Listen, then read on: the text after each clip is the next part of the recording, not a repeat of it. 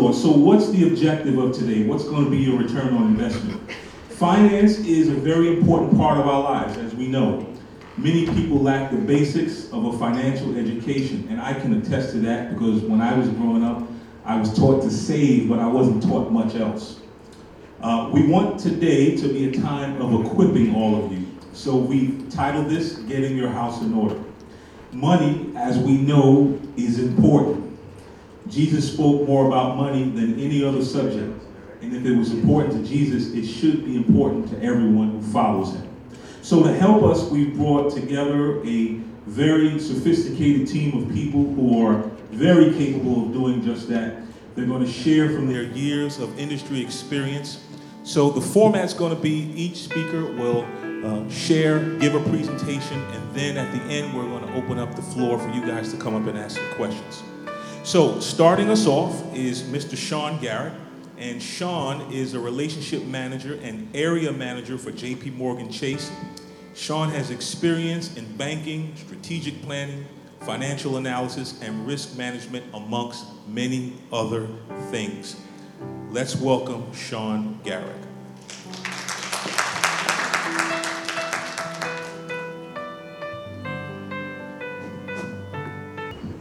Amen. Good morning, everyone. Good morning. So first, I want to give honor to God for an opportunity to be here.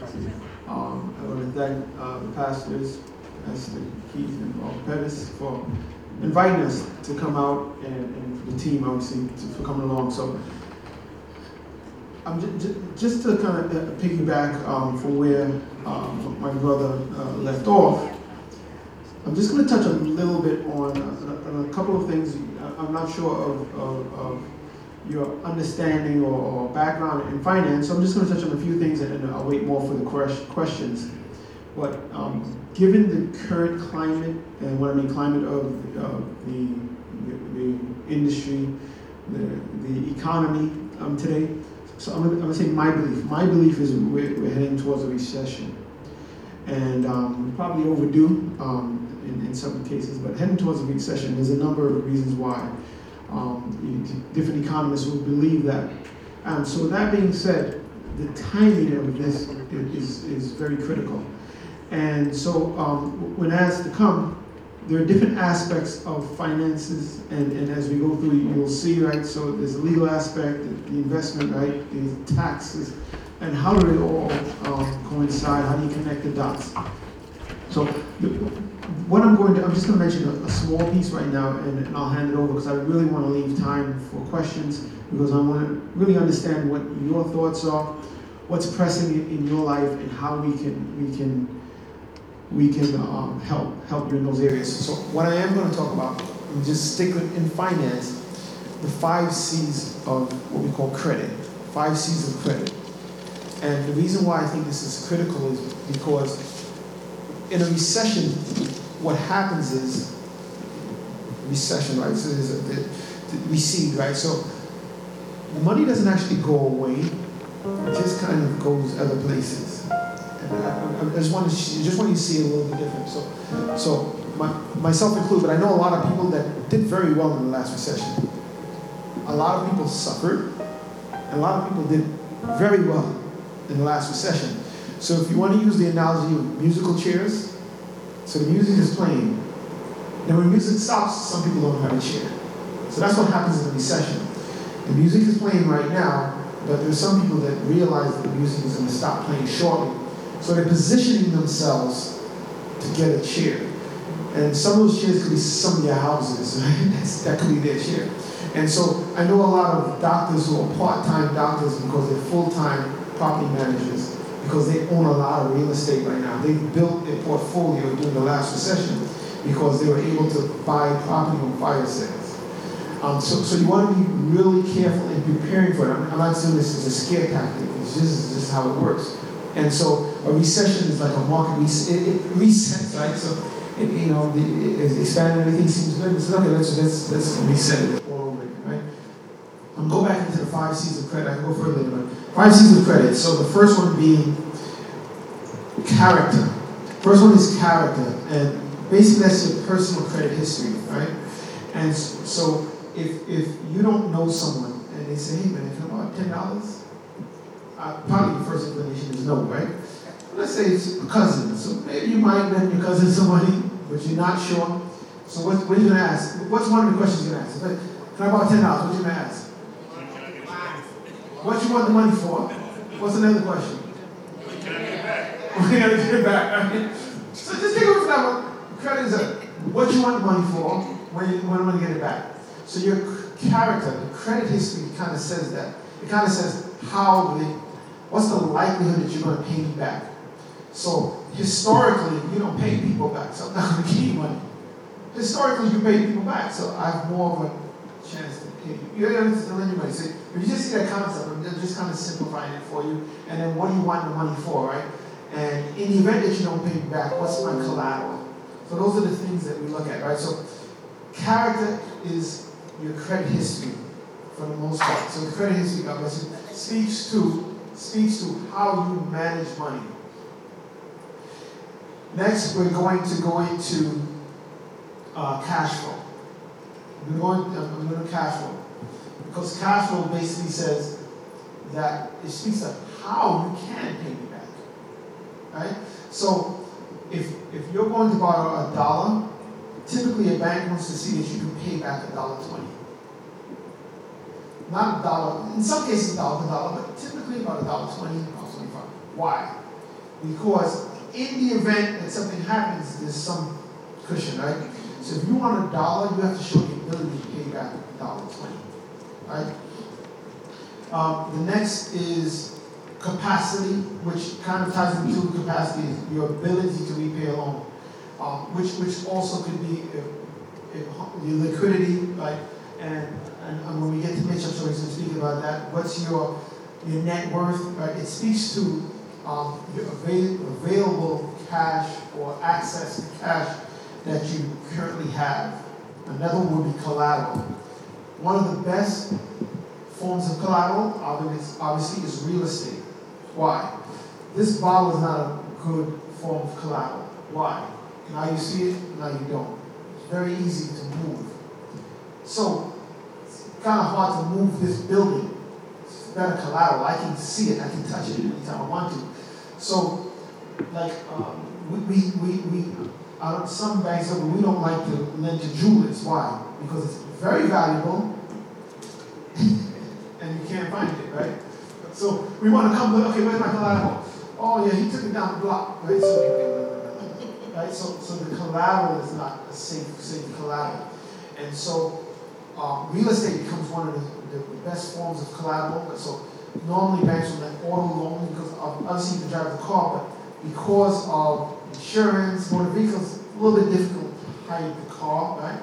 And so it's another form of collateral. There are other forms of equipment, there are other forms of collateral, but collateral is huge. So in the event that you don't pay me back, do I have something of equal value that I can take? It's collateral. And the last, a condition. It's condition. So condition is interesting because conditions have to do with where I started, the economy, the industry, what's happening. So I'll give you an example. Everybody wants to lend to doctors. Remember I said that. Why? Because the belief is, A, there's always a need for a doctor. B, they make a lot of money, right?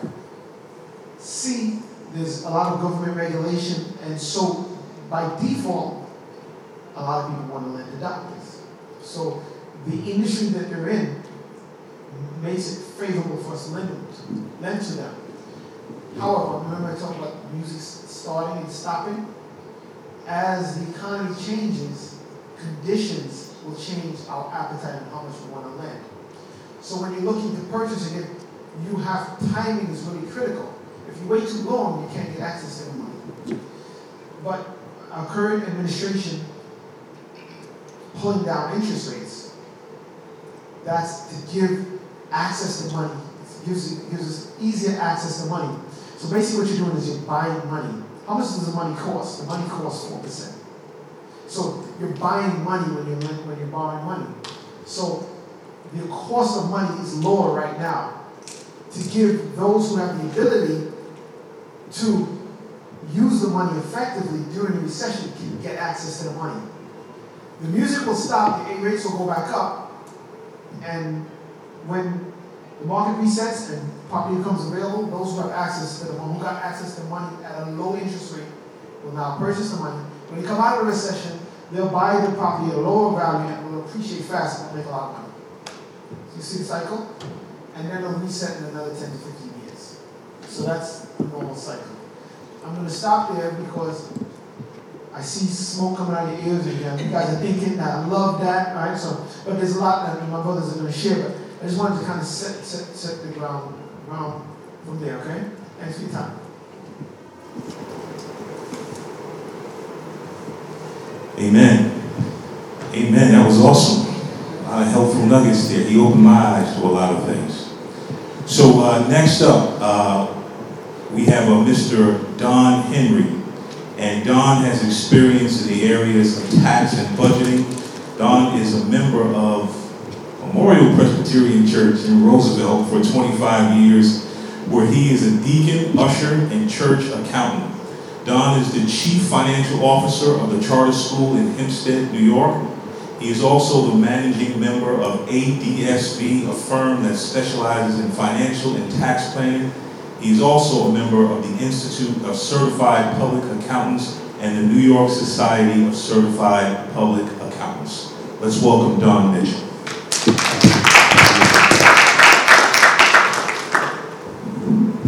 That's it. Good morning, everyone. Thank you for inviting us. So I want this to be very engaging, all right? So my topic is budgeting. And I believe budgeting is a key to what I consider is financial empowerment. So, by a show of hands, who uses a written budget every month? Okay, good. For those who do not use a written budget every month, I encourage you to start. And I would ask you not just to start for yourselves, but for the youngest member of your household, that becomes a habit. Because at the end of the day, that will allow you to be able to manage your income and expenses in a way that allows you to have some excess funds that you can then do the things that the other brothers are going to talk about.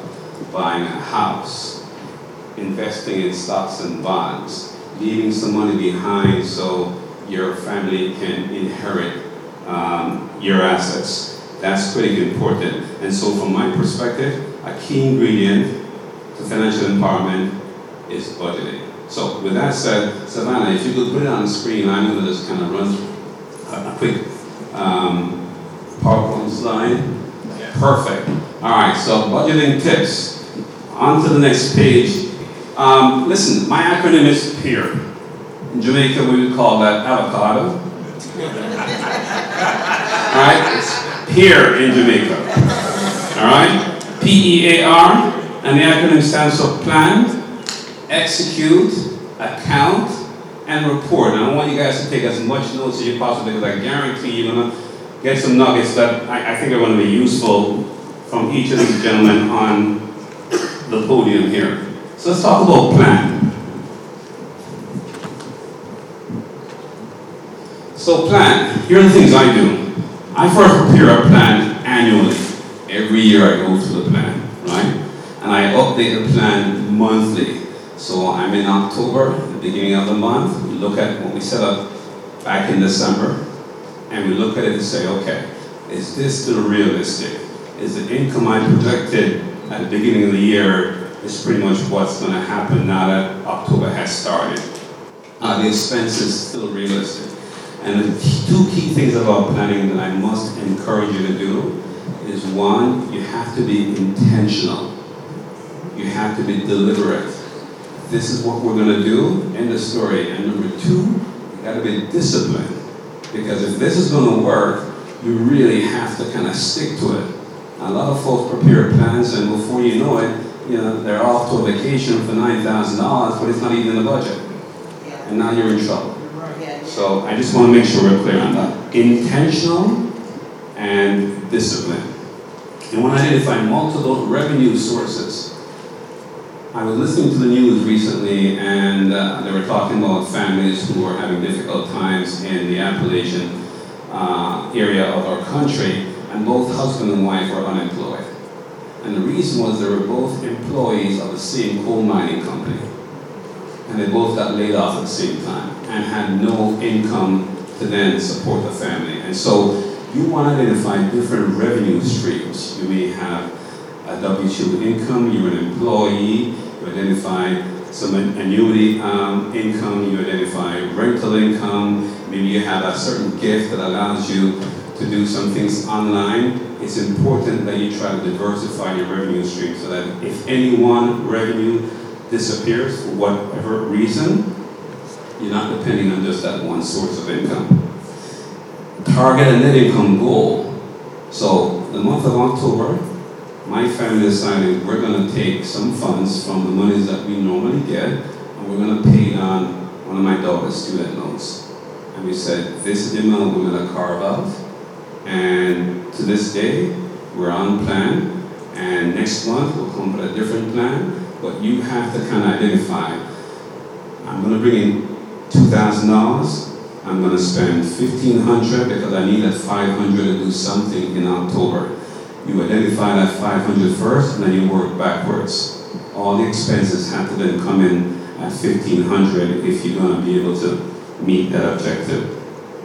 And limit expenses to revenue less income, right? So if your income is $2,000 and you're looking to have net income, money left over $500, your expenses cannot exceed $1,500. Make sense? Yes. Excellent. And share and get buy-in from all plan participants. If I say nothing else on this page that you remember, this is the one. You can't have plan in your house if your wife has a different agenda. You have to be on the same page.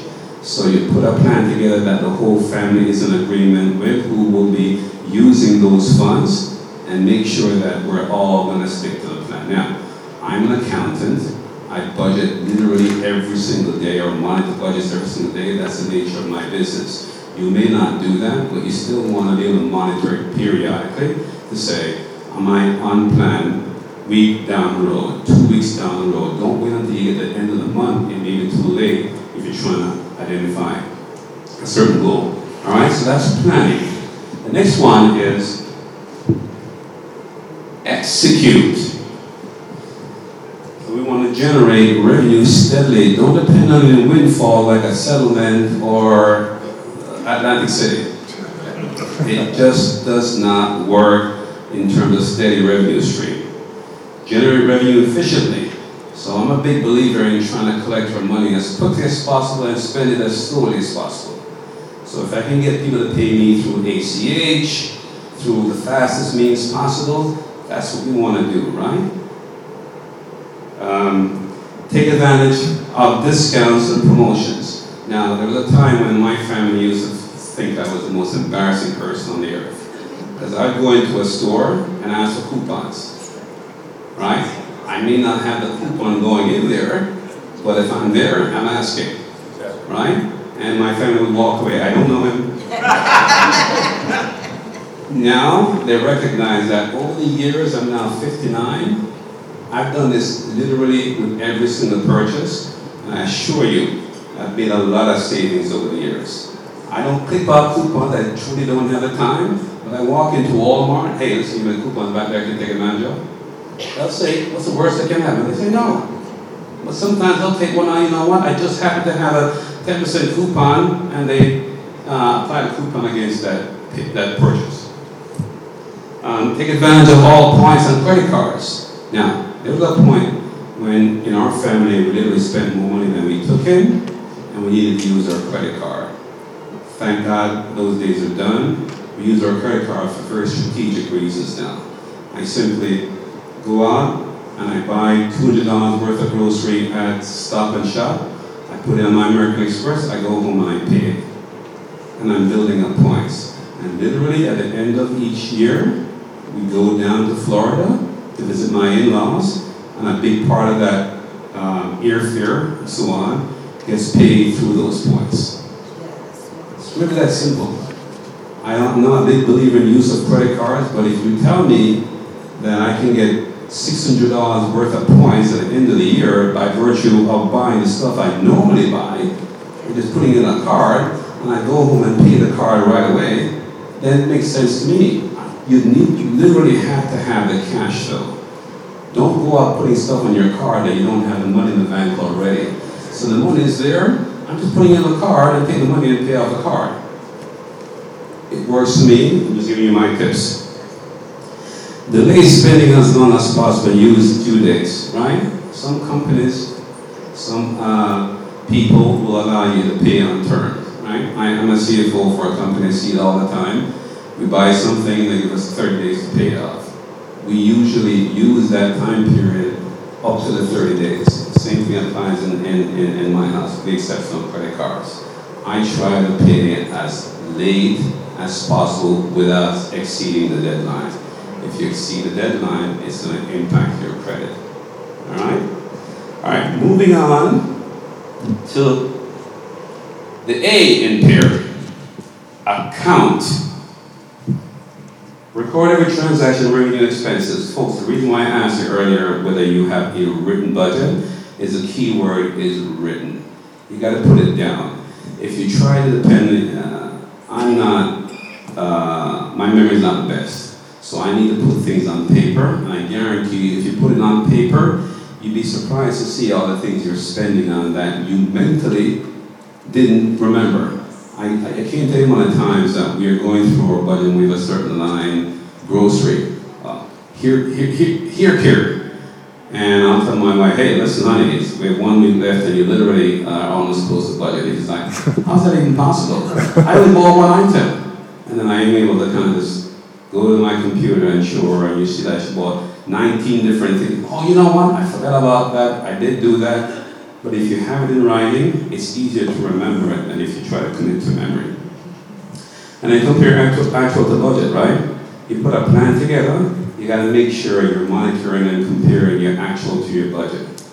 The plan doesn't really make any sense if you're not being able to manage it, compare the plan. So if you budget $200 for grocery, and it's 3 weeks into the month and you're already at $200 spent, and you know likely you will have to spend $50 or so, you're going to have to take it from somewhere else. So that means, we have a tradition in our household that Friday is Chinese food day, right? And so sometimes we have to say, you know what, we're not ordering out today. We're going to eat in because we are close to our food budget.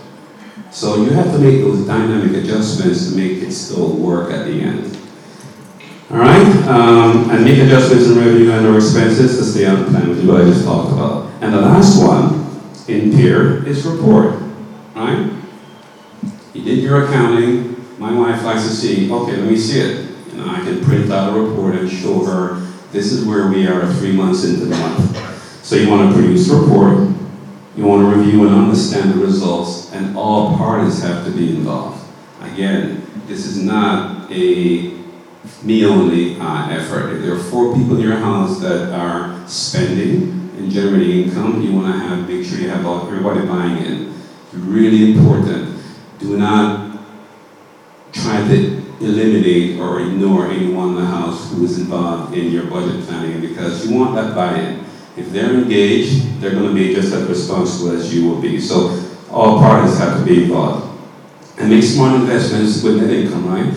Mitch and Sean will talk about those things. You want to make sure that you have designed your plan so that the excess funds you have are invested smartly. He is an absolute genius when it comes to investment, right? I'm telling you, the idea that you would take that money and do some kind of day trading or something like that when that's not your expertise is not a smart investment of your money. So be smart about that.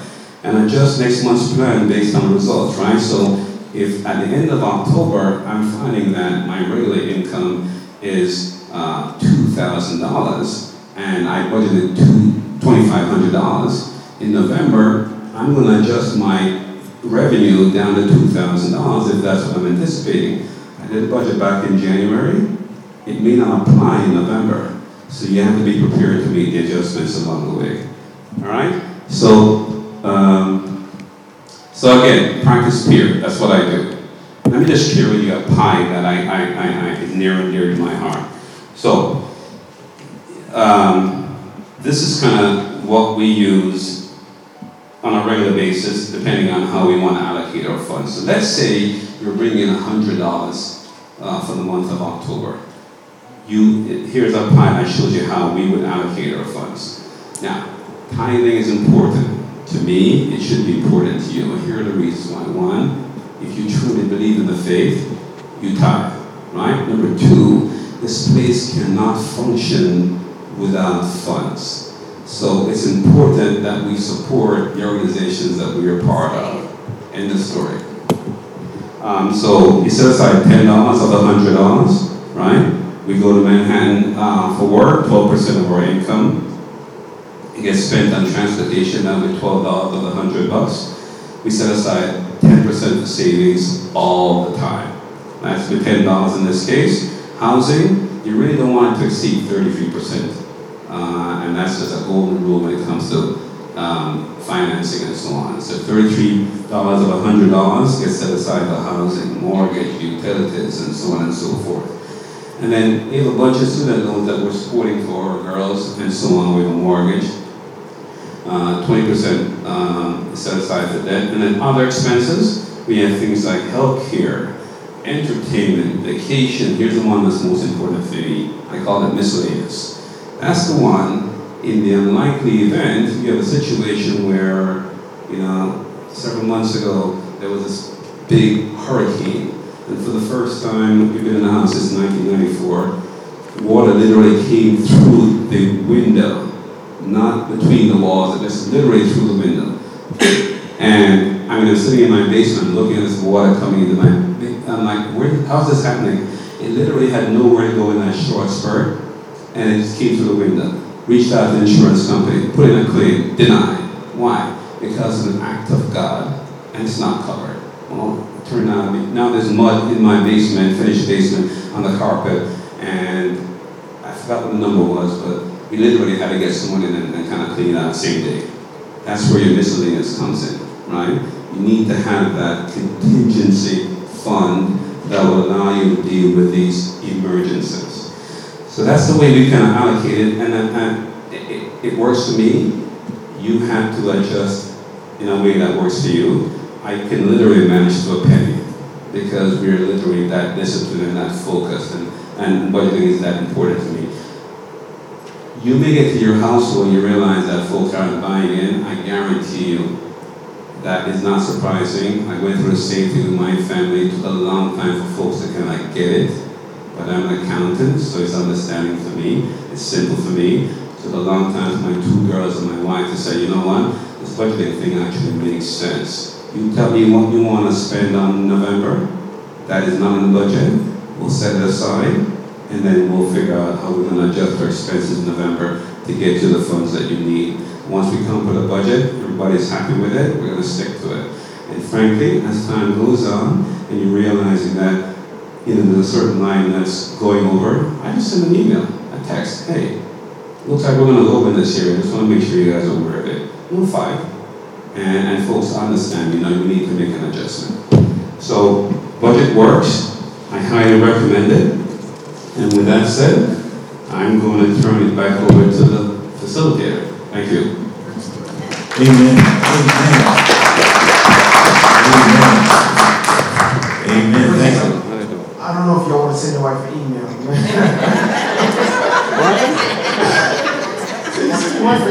Hey, listen. I've been married for 31 years. You got to know your household. Know your household, right? It works perfectly for us because my wife, love her to death, has very expensive taste. And so we want to make sure she's happy. And I'm perfectly fine with just going down and not having dinner if it means my wife is going to go out and entertain someone. I'm always the one who's making the sacrifice because I want her to be happy. But we need to communicate. Good job, Don. Good job with that.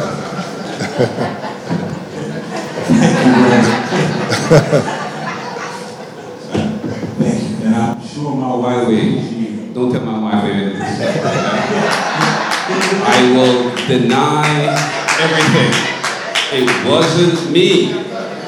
Don, there's a big camera sitting right behind you right there, buddy. Listen, I need need to get that tape at the end. Thank you, Brother Don. Failing to plan is not a good thing. If you fail to plan, you plan to fail. And as I was going to say, I'm sure my wife appreciated much of what you had to say about going into the store and asking. She's always trying to save us a few bucks. Praise the Lord. So next we have Attorney Esquire, Mr. Phil Azachi. Phil is a partner at the law firm of DeCandido and Azachi. He practices in the areas of probate, estate planning, elder law, and medical planning. He graduated from CUNY School of Law and started his law practice upon admission to the bar over 6 years ago.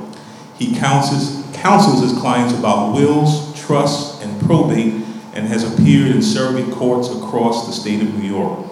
He has helped preserve hundreds of thousands of dollars for his clients.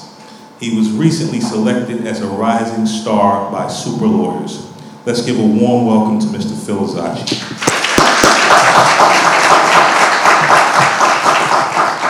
I hate doing bios, but remarkably, that took me almost an hour to figure out how to write. So that's 5 sentences.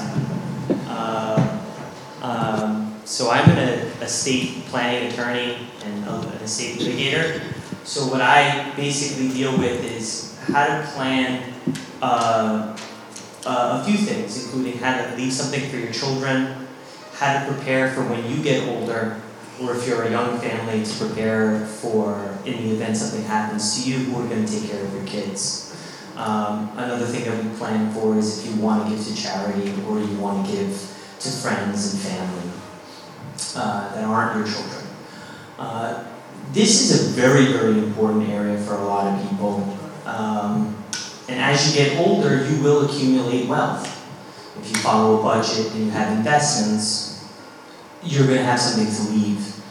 But you also incur new expenses, right? So when you're younger and you have a young family, there's medical costs for your children, there's educational costs, there's a mortgage. By the time you hit 60 or 70, the story is different, right? Kids are out of the house, you're living off of a pension, or you're still working, God willing, and your new cost is your own health care. So for a lot of people, they don't really think about this kind of stuff because it's scary. What happens when I'm disabled? What happens if I die? And who's going to take care of my funeral? So the key for understanding this stuff is to understand some just basic terms, basic ideas. What is a will? What is a trust? What's a healthcare proxy? What is a living will? Those are all important things that they not only involve finances, they involve communication with your family, and they also involve moral issues, religious issues that you may be coming to your church for to figure out. So let me just walk through a couple of the concepts. What is really a will? It's a legal document that's subject to a formal execution. It has to follow the laws of New York about how to sign it. And what you're doing is you're setting forth how you wish to distribute your money and to whom. In the United States and here in New York, we have the wonderful benefit of free choice. That means you can give it to whoever you want, but definitely don't think you can run away from your spouse, because the law does protect your spouse from disinheritance. But you can pick whoever you want and how you want to do it. The process of doing a will and what you're looking for when you're talking to an attorney is, who do I really want to be the executor of the estate? Who do I want to manage the money when I pass away? You want to also ask, how do I want to give that money and in what form? So am I giving a person cash? Am I giving them a house? Am I giving them the rest of the money after everything else is paid for, my funeral expenses? There are different types of language that you're using in the will to identify that. And your lawyer's going to work through it with you. They're also going to work through with you some of the more difficult things. Like some people have children from other marriages or children that have disappeared from their lives. Do you disinherit them? I generally don't like disinheritance. I think it creates conflict, and you have to find and understand people's incentive schemes. So last wills and testament also can deal with who do I want to take care of my children? I recently had a cousin who, he had a friend from his synagogue who, he was like 55 and he had a 4-year-old. And unfortunately he passed away. And he left his son to be taken care of by my cousin. Which was a really amazing thing, because now he's got another son. And that boy is 4, and my second cousin is 4. So now there's 3 of them. It's great, it's a blessing. But he could have only done that, effectively give it to a person that wasn't family, because of a will. Another kind of thing to think about is, what are probate assets and non-probate assets? What are assets that will generally go to a courthouse, and what are assets that don't go to a courthouse, meaning they pass by operation of law? Let me give you an example. Many of you are married. You own that home with your partner, your spouse. The law in New York is that if you own and buy that piece of property, real property, with your partner, while you're married, generally speaking, it passes by operation of law, meaning automatically when you die, they get that property. There's no need for court appearances and filing fees and costs. Another type of property is, which is very common, are insurance policies, 401ks. Those are examples of the types of property where you have beneficiaries. So you can set your beneficiary and you don't need to go to court.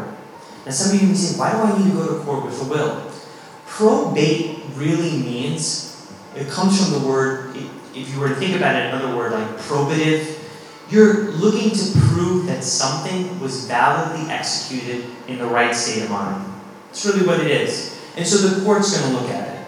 Now, I go to court a lot, and I'll admit, sometimes it takes a long time to get that done. And so during that period of time, you're accumulating a lot of costs without having the requisite money or the benefit for yourself. In other words, you have to pay for funeral costs, you have to pay the mortgage, you have to pay if there's a miscellaneous flood in your basement.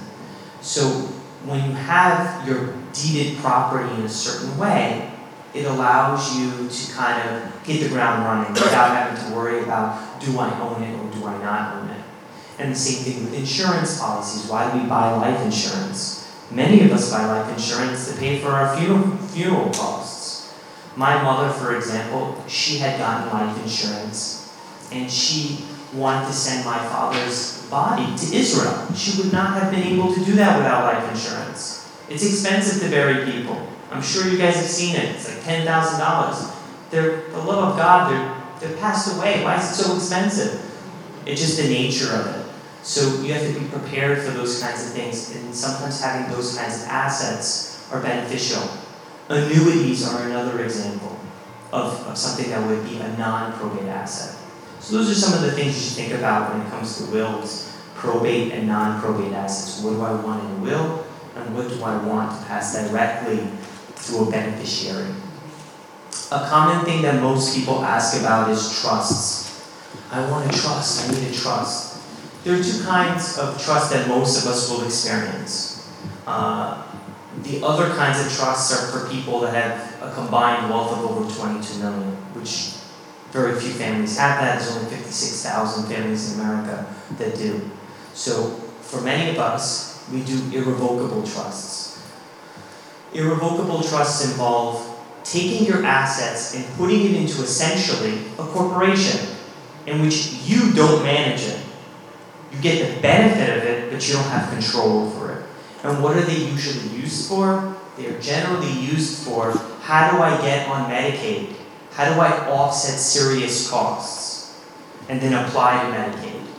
For many people, they don't realize it until very late in life. It's a huge expense, healthcare costs. Just to be in a nursing home is almost $13,000 or $14,000 a month, which is exorbitant. That means in less than a year, if you had $100,000 saved, it's gone. It's going to a nursing home. And for many of us, we're also living in a new population condition. How many people are really having kids at 22 like our parents' generation? Not many anymore. Most of us have it at 30. Because we want to be a lawyer or a doctor. We want to get our life in order. We want to live. That's what everybody always says, right? It's the typical millennial answer. We want to live. Try living like my mother, hand to mouth. So the world is different. So what ends up happening is you're having kids that are 10, 11 when you're 40. And now your mom and dad are 80. So now you don't have just one kid or two kids. Now you have two parents. So you need help. And so you have to plan accordingly. Some people do these Medicaid revocable trusts. But I know that there are some older members in our audience today. They got by in life by having control over their own lives. So the idea that they're going to turn over an asset and pay a lawyer like me $6,000, $7,000, $5,000, $10,000 to do a Medicaid plan, maybe not something they want to do. There are alternatives, which I think Mitch will be talking about maybe, which is you can get long-term health care plans, insurance plans, which can offset, or in the alternative, take you to the next level, which is make you qualify for Medicaid. And then the last couple of things I'll do is healthcare declarations and powers of attorney. Powers of attorney, basically, it's you're giving an agent, someone that you trust to manage your financial, legal affairs. Most people think, oh, but just I'm signing a document. Yes, signing the document is easy. Being a power of attorney is difficult as hell. And the reason that it's very difficult is many of us who don't budget are for ourselves. Now you have to figure out what you're going to do for someone else. That means you have to know every dollar that you spend for that person and for what. You need a receipt. You need to understand it. It's an important document, don't misunderstand, but for many people, they don't understand the extent of it. Or if they do know the extent of it, they take advantage of it. And if you do something improper, there are massive repercussions. So you can manage anything. You can help them get a mortgage, you can help them do a lot of other things. Healthcare declarations and living wills. Healthcare proxies are, I'm elderly, and I want someone else to make the decisions if I become incapacitated. It does not specify what you want them to do for you, which is where faith comes in. So for example, for many of us, the idea that you're not going to resuscitate or you're not going to give nutrition, for them runs afoul of their religious beliefs. And so one thing that they have is something called a living will, where you're specifying, you know what, if I get to that state, I don't want anything else. In fact, I also want to pass away in my own house. You know, you can specify those things. So when you go and see an attorney, you're going to inquire about those things. Understand them. Now I'm going to leave you with one thought, because I'm sure I've said a lot here.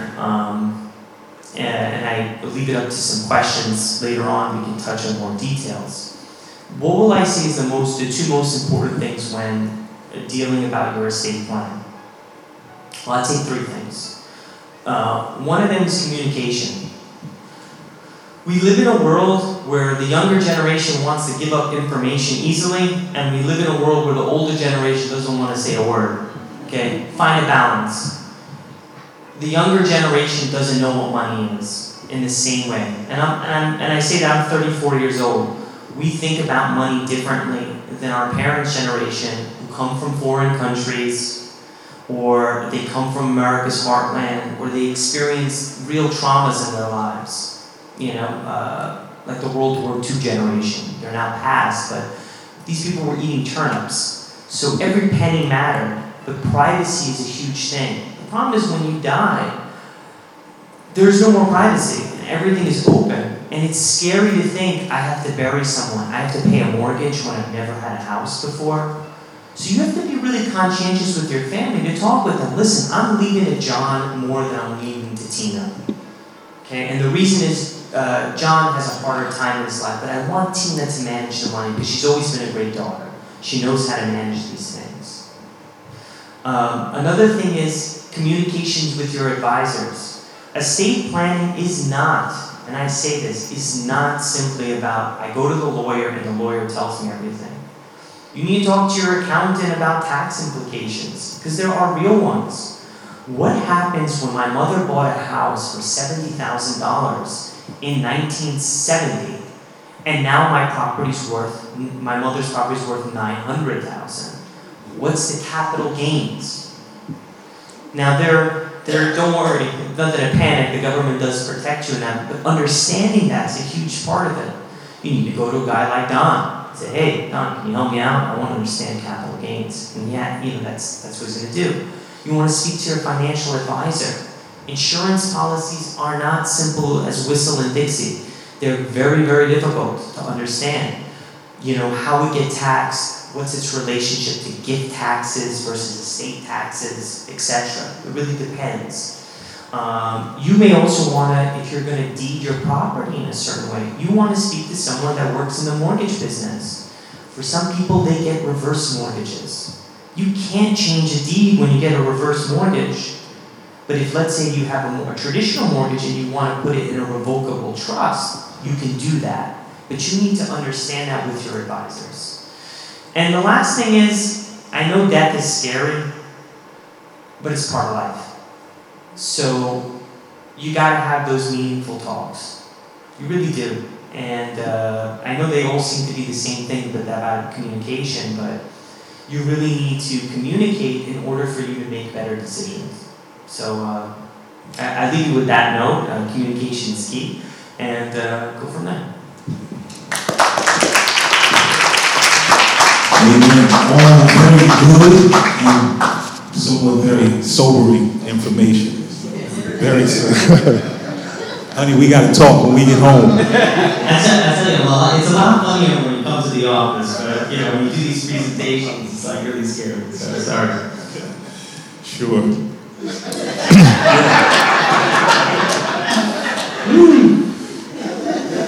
We got to pray. All right, praise the Lord. All right, our final speaker, batting cleanup. Batting cleanup. We have Mitchell Walker. Bring us home, Mitchell. Bring you home. All right. Mitchell specializes in retirement and investment planning. He has been a financial advisor with Royal Alliance Associates for over 30 years. He has worked in the financial services industry in various capacities. Mitchell's experience and knowledge has helped him build successful portfolios for his clients. We might have to talk when this is all said and done. Mitchell has worked with several churches and educational organizations to develop financial plans based on their specific needs. Let's welcome Mitchell Walker. Thank you. First of all, would like to thank you guys for having us here. This panel has done a great job. I'm sitting up here and been in this business since 1988, and I learned some things. So give yourself a round of applause for being here, because there's certainly other options on Saturday morning, like maybe getting a little extra sleep, going to a Suns game or whatever. But really, when we look at financial planning, putting financial plans together, it really comes down to specific needs and individual preferences.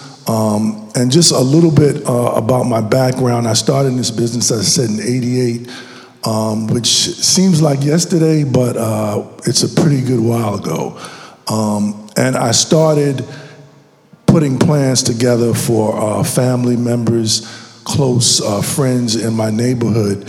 That was my start. So that being the case, the things that I had to do really had to be situations that I knew where my people would be taken care of. Otherwise, I wouldn't get invited to Thanksgiving dinner maybe, or Christmas, right? So it really talked to the fact of looking at family and community in a way where financial literacy was something that just wasn't on the table. So I was bringing a lot of information to my family and helping them and also my community to realize that you can be a saver and invest your money in a bank, or you can be an investor. If you're a saver, the bank is taking your money, giving you 1 or 2% back, and then taking it into the investment markets and investing it between 12 and 18, if not more. So really, it's a rental fee for your money. So it's a transition from being a saver to be an investor, and everyone makes that transition at different points in time. But at some point, you have to realize that putting your money in a bank is really not going to ultimately be where the growth is. There's a component of your finances that should be in that instrument, but ultimately, a good portion needs to be in the investment markets. So, just going to hit on a few quick points here. One of the key components is setting a goal for yourself, and those goals and objectives should have time horizons, right? Those horizons allow you to make the choice in terms of what type of investments you look at. Your goals should always be what we call SMART, which breaks out to being specific, right? Measurable, attainable, relevant, and timely. So, a lot of goals we look at. Well, we may want to retire. We may want to send a child to school, right? But each one of those has a specific time horizon and various risk factors that should be associated with making those decisions. Various investments have different time horizons. The next component centers around budgeting, and Don did a good job around looking at what your budgeting is. I'll also say, and spend a little time on this one, is your emergency fund, right? Any investment plan needs to first incorporate an emergency fund, because you never know when water is going to come through your basement window and put you in a position where you may have to come up with some monies. And what you don't want to have to do is look at investments that you've made, have to liquidate those positions because of an emergency. And usually when those type things happen, it's at the most inopportune time. And if you've got a plan for retirement and you have to go into those types of accounts, whether it's a 401k, whether it's an IRA, usually there are various penalties associated with taking money out at the wrong time. And there's also market risk. The market may be at a point where it's down, right? And you're liquidating positions at a point where you really shouldn't be. So having an emergency fund is something that, as an advisor, we sit down and work those components out first. And a lot of times when I sit down with people, they say, well, I can save, based on my budget, I can save $300 a month. Well, I say, okay, that's a good number. So we'll look at, well, how long have you been in this current job? Well, I've been there 5 years. Okay, so you should have in your savings account somewhere around $15,000 to $20,000 saved.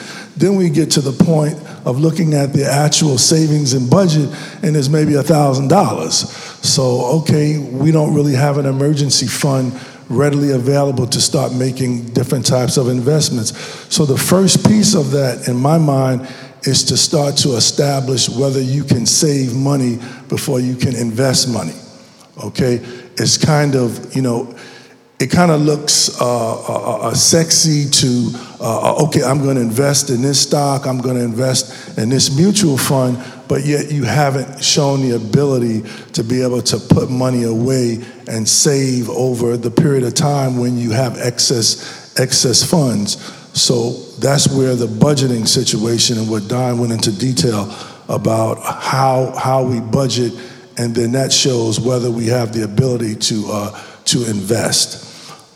Insurance is another bedrock of a financial plan, and there are various types of insurance. We know basic classes of whole life and term. Each particular type of plan is specific to exactly what your situation might be. So when we look at term, we're talking about something that almost looks like your auto insurance. You pay your premium. If there's a situation, then the insurance company pays out. in your whole life plans, they have a savings attached to them, and there are various forms of whole life that not going to go into the specific details, but there are different ways that you can actually invest pieces of your premium and have what's called a cash value that accumulates over time.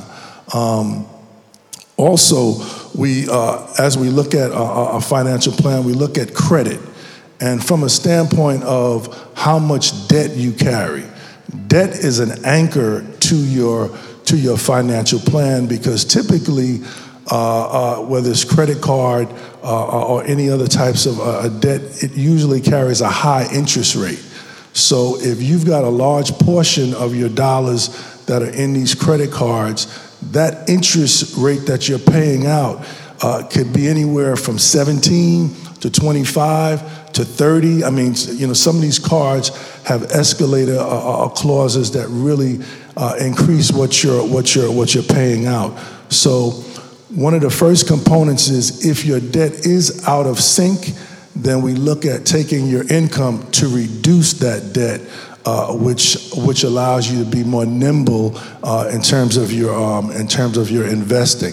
So looking at investing and the various components of that, there are various classes of investments. We talk about stocks, bonds. A part of stocks we'll also say is mutual funds, and also we look at cash. Cash is a key component to your investment plan. One of the panelists talked about earlier how we're moving towards a recession, which the last recession we had was in 2008, where the real estate market had a big correction, right? So my clients that I had during that period of time, my phone rang constantly.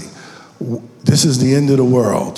CNBC is saying market classes are going to go totally off the chart. People are watching television. So I said, listen, turn the television off, put on something a little not as steep in terms of what they're saying about the markets. Don't get caught up in the hype. And hear this. Those cash positions that we've had, let's invest those monies at this point. People looked at me and said, Mitch, are you crazy? Are you crazy? We're going to invest when asset classes have dropped by 50 to 60% across the board. There's been a reset globally. Lehman went out of business, right? Wall Street, they've got the president, everyone sitting down trying to work out a plan. But we were buying shares at tremendous discounts, right? We were buying, I'll give you an analogy, we were buying our air conditioners when it was snow on the ground, right? Everything in those classes were on sale.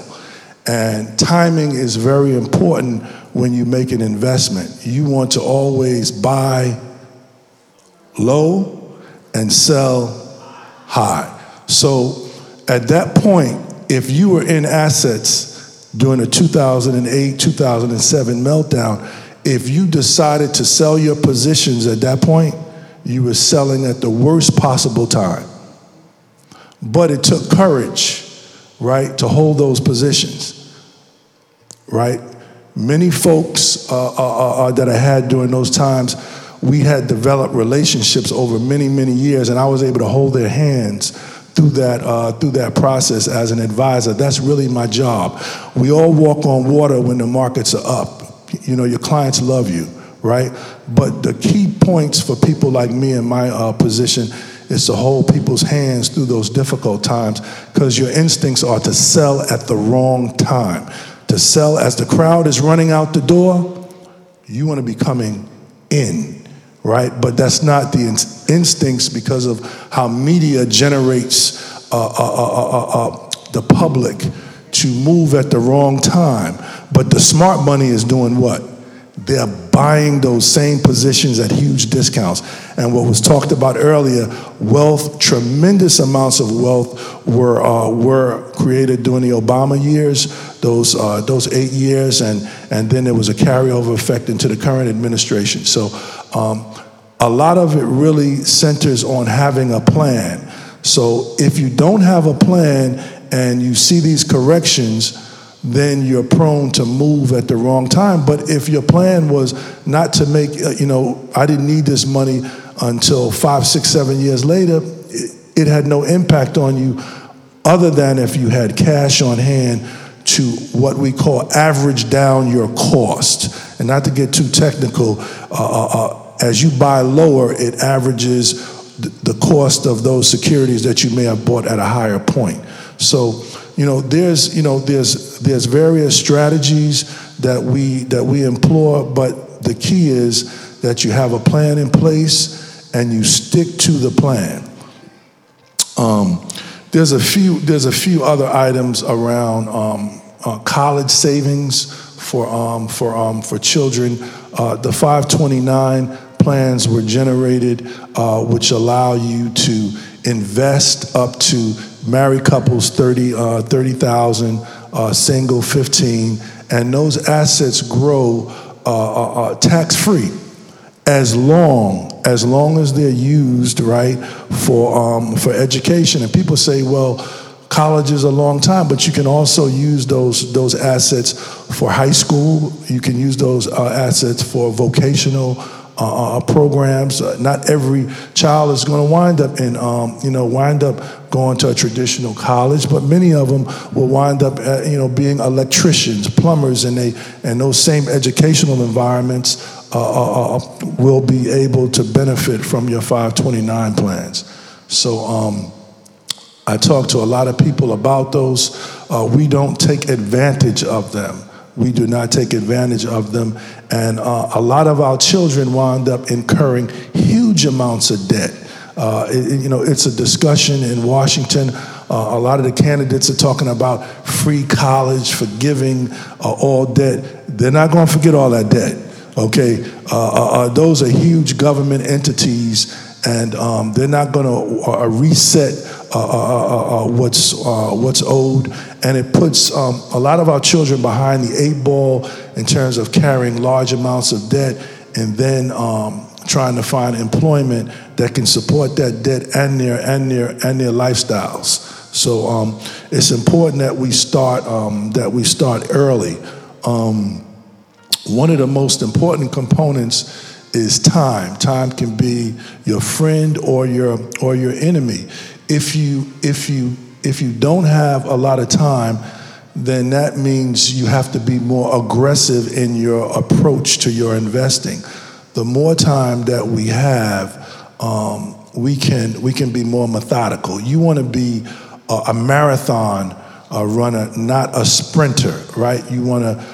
It gives you the opportunity to go through various market cycles. The markets typically cycle around every 7 years or so. We've had one of the longest expansions since 2008 to where we are now. But there's a lot of tea leaves out there that is pointing towards recession. Oil prices are coming down. Global growth is flat. There are different entities like the IMF that are looking at lower growth.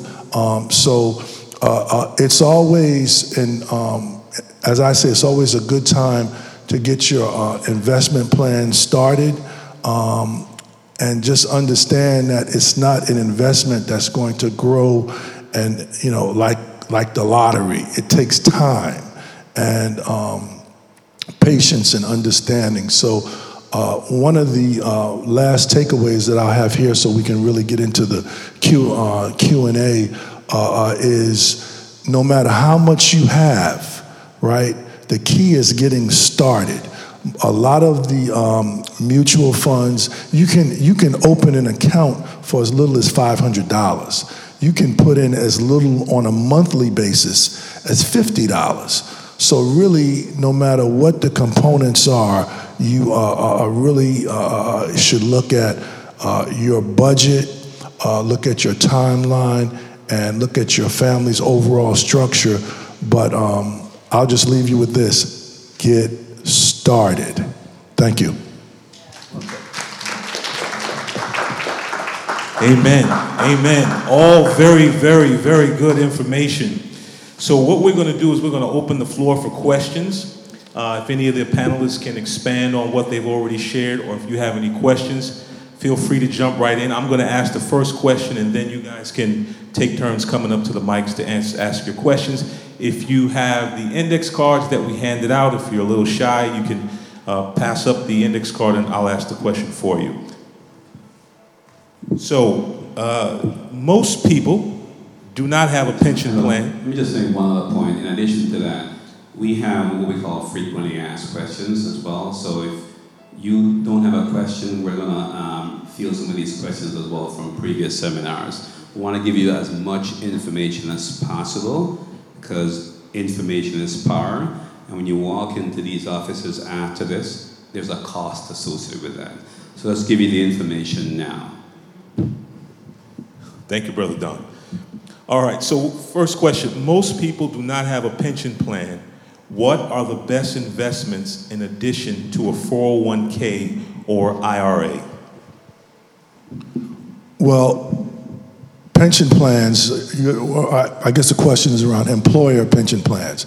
So if you're self-employed and you have your own business, a SEP IRA is a real good option, and that's a simplified employee pension plan, which you can structure as an entrepreneur yourself, and that gives you the ability to deduct your contributions to those plans. Also, we have what's called the Roth IRA, right? Which is an investment that you can it doesn't have the tax deductibility, right? But the income side, when you take distributions after 59 and a half, is tax exempt. So the monies that you put in, you don't have the ability to deduct or write off. However, the growth on your money, it allows you to take those dollars down the road tax exempt. And the way things are going now, tax rates are probably going up, right? So even though your income would be lower when you're retired, but that doesn't mean your tax bracket will be lower, right? So if your tax brackets remain in the same or maybe a little lower, that income is going to be exempt. So the Roth IRA is a very powerful means to invest for retirement. For the Aspire, I wanted to know, why would revocable trusts be more appropriate for those with $20 million or above versus those who have less than $2 million? I think, thank you for the question. I think maybe there was a bit of confusion. I was suggesting there's so many trusts in our tax code that talking about them with you, they're applicable to people with a certain, that they fall beyond the deductions, the typical deductions that we have for our benefit. So if I talk to you about a grant or retained annuity trust, which is a very complicated trust, it's not something that the average person is really encountering. Revocable trusts, I didn't want to talk about it too much when I was speaking or presenting, but revocable trusts, they can't be used for Medicaid, because you're essentially maintaining control over an asset, and that is a key part of why, a key part of Medicaid planning is that you're forfeiting your ability to control your assets and giving it to a trustee. What people use revocable trusts for, and this is just a general kind of idea, is one of two scenarios. Scenario one is you have no kids, you have no siblings. Your closest relative is like your first cousin. In order to prove that that person is related to you, it takes a long time in a court of law, especially if no one can vouch for your own family makeup. So you have to pay for a genealogist, which can cost $2,000, $3,000, $5,000, $10,000, depending on where your family's from. Like, for example, there are Jewish families from Russia that they're Holocaust survivors. revocable trusts made a lot of sense because they don't need to go to court, and proving what that person's makeup is would have cost an astronomical amount with the genealogist and the process of getting it through the court. The other reason that you do a revocable trust is you own assets in multiple states, real property. Anytime that you own, so there's a lot of people that they're originally from the South, they own a house in the South, and then their family moved to the US and they own property here. In fact, there's a lot of African Americans that now they're moving back down south based on census data, and they're buying, they turn the property they have here into an investment property, and they live in South Carolina or North Carolina. The thing is, every state controls its own real estate. So therefore, if you pass away, the property that's here has to be probated here, and the property down there has to be probated. And the process of getting appointed in 2 states requires making it's certified documents, and those things can cost thousands and thousands of dollars. So people set up revocable trusts to avoid that, and then you don't need to go through. You can put all the assets in there. If you have a decent insurance plan with your employer and it's portable and it covers most of your debt with a little bit extra, is that smart? Or should you have a plan outside of your employer? If you have a portable plan and you've had it over 20 years, your rate is going to be a whole lot cheaper in terms of the premium from when you were, say, you were in your 20s versus now, say, you're retiring in your 50s. If you're getting a new policy at that point, both areas, your age and your current health, are going to factor in how much your premiums are. If you have if you work for a company that allows you to port that policy at the rate that group insurance was, which is probably not likely, because when they did that, when you got that policy, that was a group policy within that corporation. So if they give you a rate that's anywhere near that group rate and you can port it, I would say grab it quickly, pay the premium, and make sure the paperwork is in your hand and all the information has been converted from that company to now where you're the owner. Because during the point in time when you work for that corporation, they are the owner of that contract. When you leave, you need to make sure that can be ported with you, and you become the owner. So there could be possibly when you leave, it may be a lower amount of coverage, so you may be somewhat maybe underinsured by porting it. So in those instances, I would recommend looking into a term policy for someone that's maybe, let's say, in their 50s. If you could get another 20 years of term at a decent rate, depending on your health, that would be something that I would recommend. Because typically, we as a people are underinsured, right? Because no one wants to talk about insurance because it focuses on the end, right? But really, it's the beginning for your children or whoever that your beneficiary is something that you're really ensuring the value in you, your education, your years of experience, that ultimately can't be passed on, but it can be passed on in terms of a monetary number, in terms of how much insurance is on what you've accumulated over your lifetime. So that's why it's very important.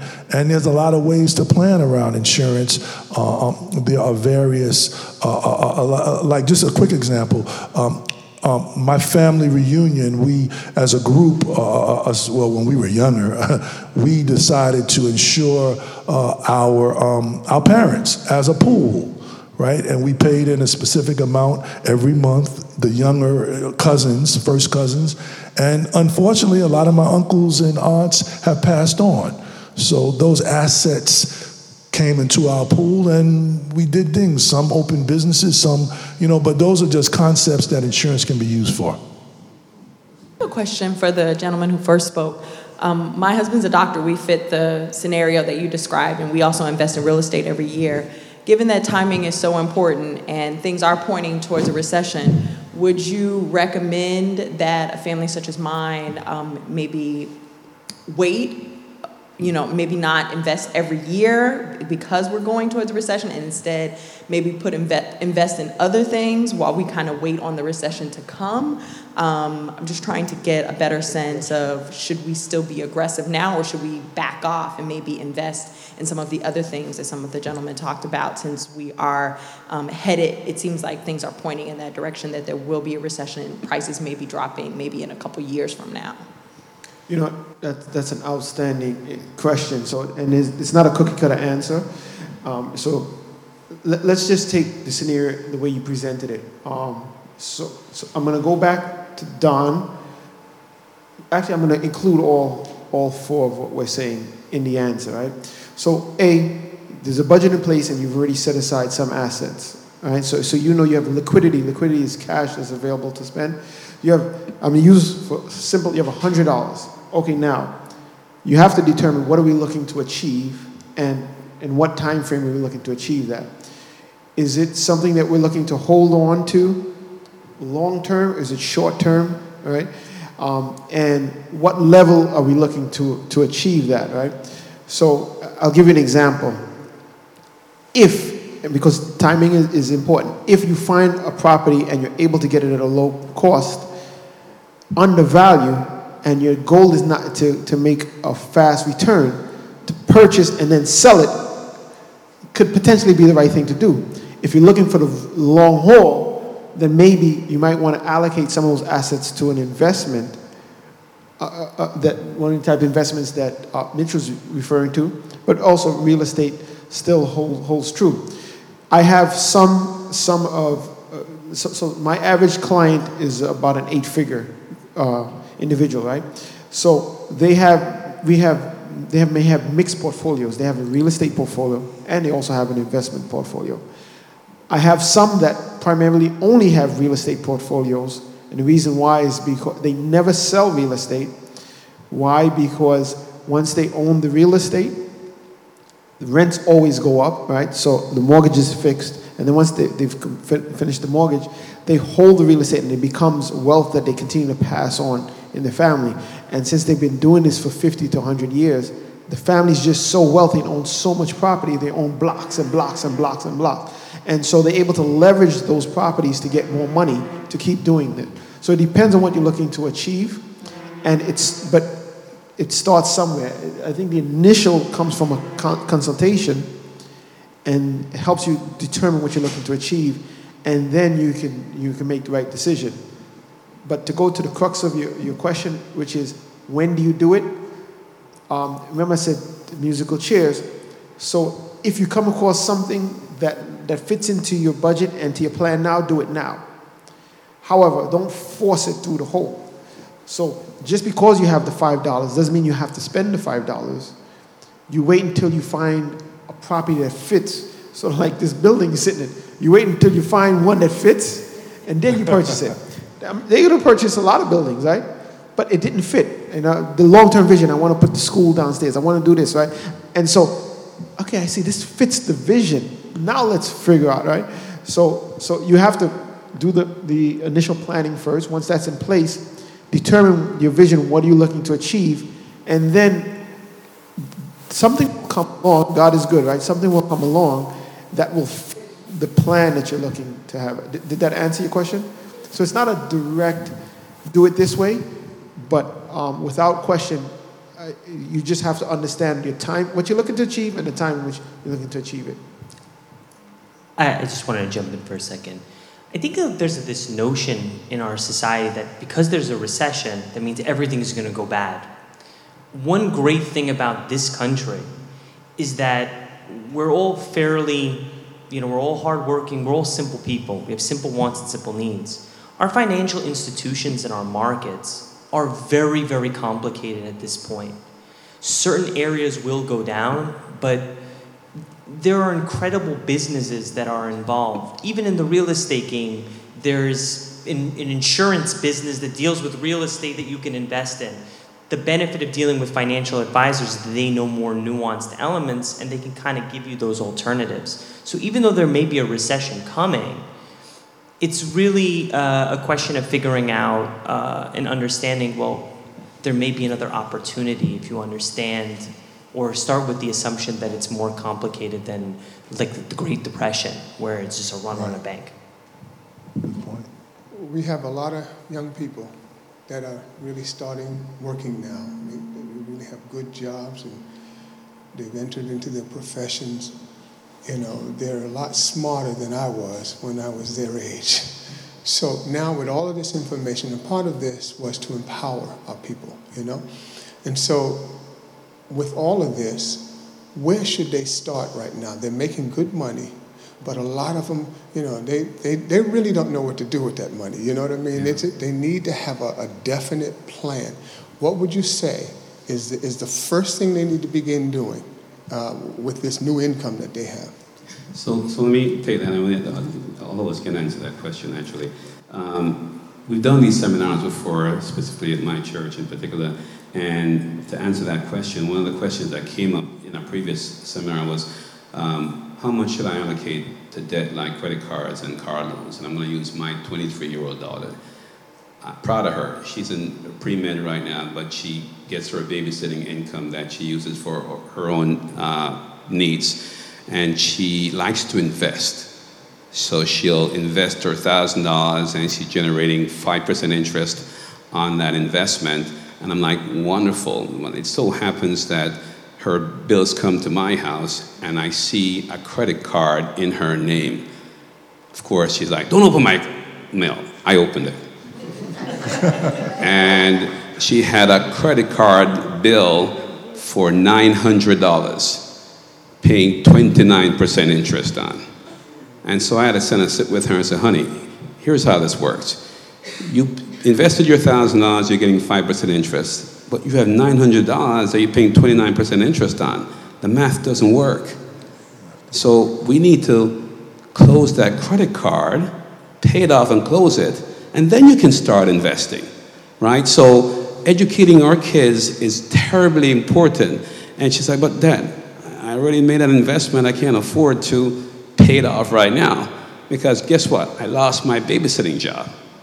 And we're like, you know what? I'll tell you what. If I pay this off, you're going to close the account. You're not going to reopen it.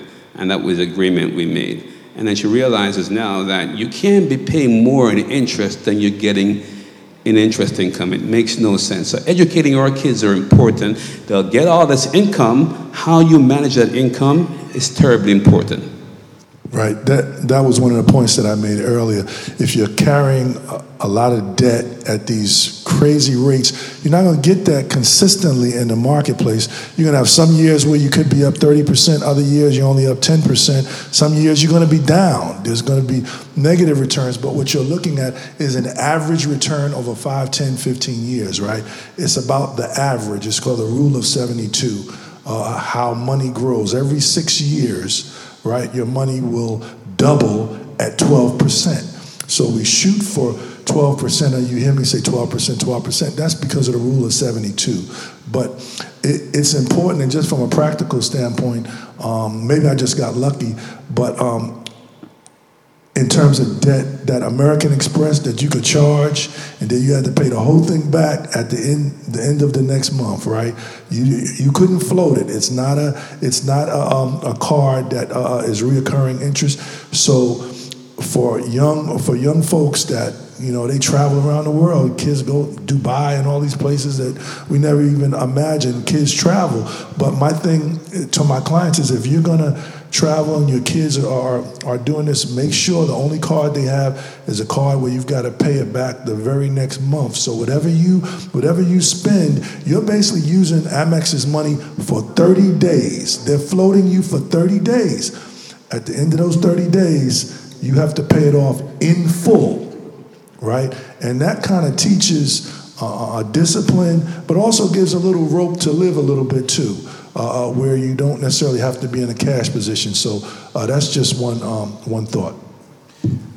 one other thing, I'm also going to piggyback on it. So millennials a little bit different. Just a little bit, but I'm telling you the reason why. So let's go to the last recession, 07, 08, right? So my oldest son is 28, right? So in 07, 08, he was how old, right? He was a teenager. So just think of the concept. They saw people losing their jobs. They saw people jumping out of buildings. So when they got in the position, I'm not going to do it that way. So they don't want to own houses. They don't want a landline phone. They don't need cell phones. It's a complete, they'll Uber all day long and pay $1,000 in Uber a month when you could just bought a car. It would be crazy. My son sold his car so I could rent a car. We talk about you can rent a car every time you go out. But the thought process is just completely different. You got to know and that's because of what they've experienced. Now, the dollar hasn't changed, but their view of money is different. They don't understand time and how everything happens quickly. But they don't understand the time factor, which is really critical when you're talking about money, right? Because it's the cost of money. Hence the reason why I can make 5% here and not realizing I'm paying out 29%. And so the concept is the same concept, but the communication is a different communication. And that actually has to be a specific seminar. Just because they don't. Listen, I'm not putting no money and waiting no 50 years for my money to turn around. I don't know what I'm doing in 50 years. I'm going to create an app and somebody's going to give me $10 billion next week. I'm going to sell, what are you talking about? I'm going to sell my sneakers on the app for $500 now. It's a completely different way. Doesn't mean they're completely wrong, but there's a medium. And so you speak in Chinese, they speak in Spanish, and nobody understands anybody.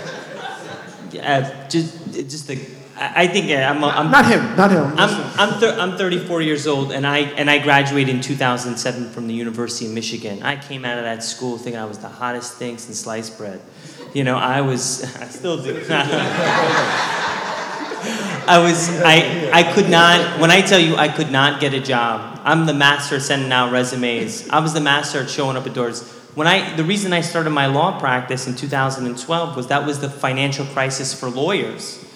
And so I met my business partner going door to door in a suit, a tired suit. It was shiny, it was tired. And I was going up and down Queens Boulevard and handing out resumes. And the Lord was kind to me and introduced me to my business partner, who's an older version of me, a little bit funnier. But the fact of the matter is things have been flipped on kids of my age. For a lot of them, the biggest challenge is the parents would go to school and then they found out, I gotta get $250,000 in debt, and then you can't get out of it. And the traditional fields that you thought were gonna make you a lot of money aren't the same. Being a doctor is not easy, it's just not. We don't value professionals the same way. Your lawyer's a thief or a liar. Your doctor doesn't know anything because Google said it's better.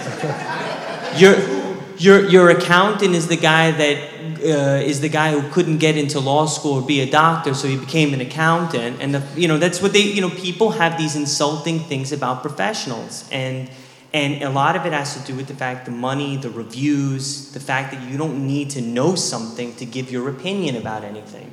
So, and that has a lot to do with the traditional institutions have been flipped, schools have been flipped, traditional jobs. Now, I love my accountant. And I love Don, so I'm just saying, that's how people are nowadays. So they are flipping their ideas about how you make money, and it's they got to change that. So just share a little bit more about the panel here. Sean and I are partners, and we prepare personal and business financial statements, prepare tax returns, set up corporations, help folks with their mortgages and so on. And this young man here and his partner Bill happen to be the law firm that we use anytime we can, unless they say they can't do it. And this young man here is my church's financial advisor, and he's done a phenomenal job. And when it comes to investment, financial planning, I know how we do it without him. Our investments are just doing exceptionally well, and I want to thank him for that. So another quick question that tends to come up is, why do I always have expenses that don't fit in my budget? And it happens all the time. I have friends who stop budgeting because they budget X and they spend twice X. And it's like, well, why does that happen? Well, the simple reality is you need to live within your means, right? So if you know you're budgeting X and you're literally tracking your spending against X, you will quickly realize line by line that I'm going over X on entertainment, and therefore I need to make an adjustment on the entertainment line. Or if you've actually gone over by $2, you have to take that $2 from somewhere else to stay within budget. So the budget has to be dynamic. You can't just put it on paper. I love my wife to death, but when we put a budget together, she's like, put a budget together, next. And she just kind of keeps spending. So over time, she has gotten to the point where she realized, you know what? Hey, let me look at the budget and see what it's saying. And she looks at it now, and she said, you know what? Yeah, I need to kind of make an adjustment here. And so we're constantly making the adjustment because we have a common objective. And that's what it boils down to. Right. Just another practical point. What I'll do is when I sit down, I'll have a family. I say everyone keep every receipt for a specific month. Just do this for 1 month. Pin it onto the refrigerator. Just boom, pin, all those ATM and all, pin. And then at the end of the month, just look at those, just add it all up. It's simple and it's practical. And sometimes it's fun to see who has the hole, because there's always holes in a budget. There's leaks everywhere. There's a leak there. There's a $5 leak there. But you don't know where, I'm telling you, Don is right. You don't know where those leaks are. People cannot identify them. It's too many things. It could be Amazon. Amazon could be the leak, right? It could be the corner, bakery. Every day you stop by, there are those leaks, and until you identify them, you can't fix it. So what Don's talking about, being able to put it together, but once you can identify and say, that's where the leak is, then you can come up with a corrective action plan. And until that point, there's no sense in investing, because you're going to start a plan and you're going to say, okay, I'm going to do this, and then you're going to be like, wow, I don't have the money to do this. And I always tell my clients, pay yourself first, right? Then once you do that, that's what's left over. Don't pay everybody and then say, wow, I don't have anything in terms of my own investment objectives, because believe me, time flies very quickly. I remember in '88, I had a nice head of hair, it was moving quickly. I'm moving a little slower now, and the hair has disappeared. So time can be your enemy or your friend. So it's important that you fix things and be proactive in your approach. And that line item on your budget called miscellaneous is an absolutely critical line. There will be some expenses, whether you like it or not, you can't help. And so having that little slush fund that you can dip into to kind of cover that overage is going to be critically important. You should not be maxing out every dime that you're collecting in terms of a budget. Leave something on the side that you could either say, you know what, an emergency has come up, I can address it, or the emergency did not come up, I have some excess fund, let me reach out to Mitch and try to invest that. But you need that contingency expense or miscellaneous expense line. Any questions from the floor?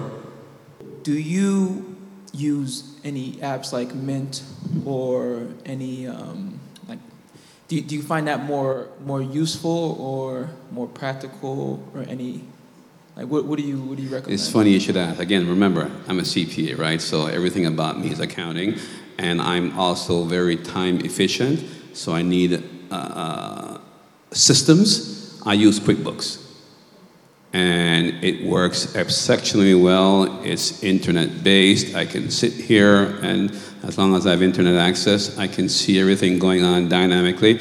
Let me also share a point. Just again, personal tips, right? I have alerts for everything. So, I have a credit card, and my Easy Pass. My daughter jumps in my car, and she's on her way down to Washington, D.C. to go visit her boyfriend. Pop! I see a toll. hit my account.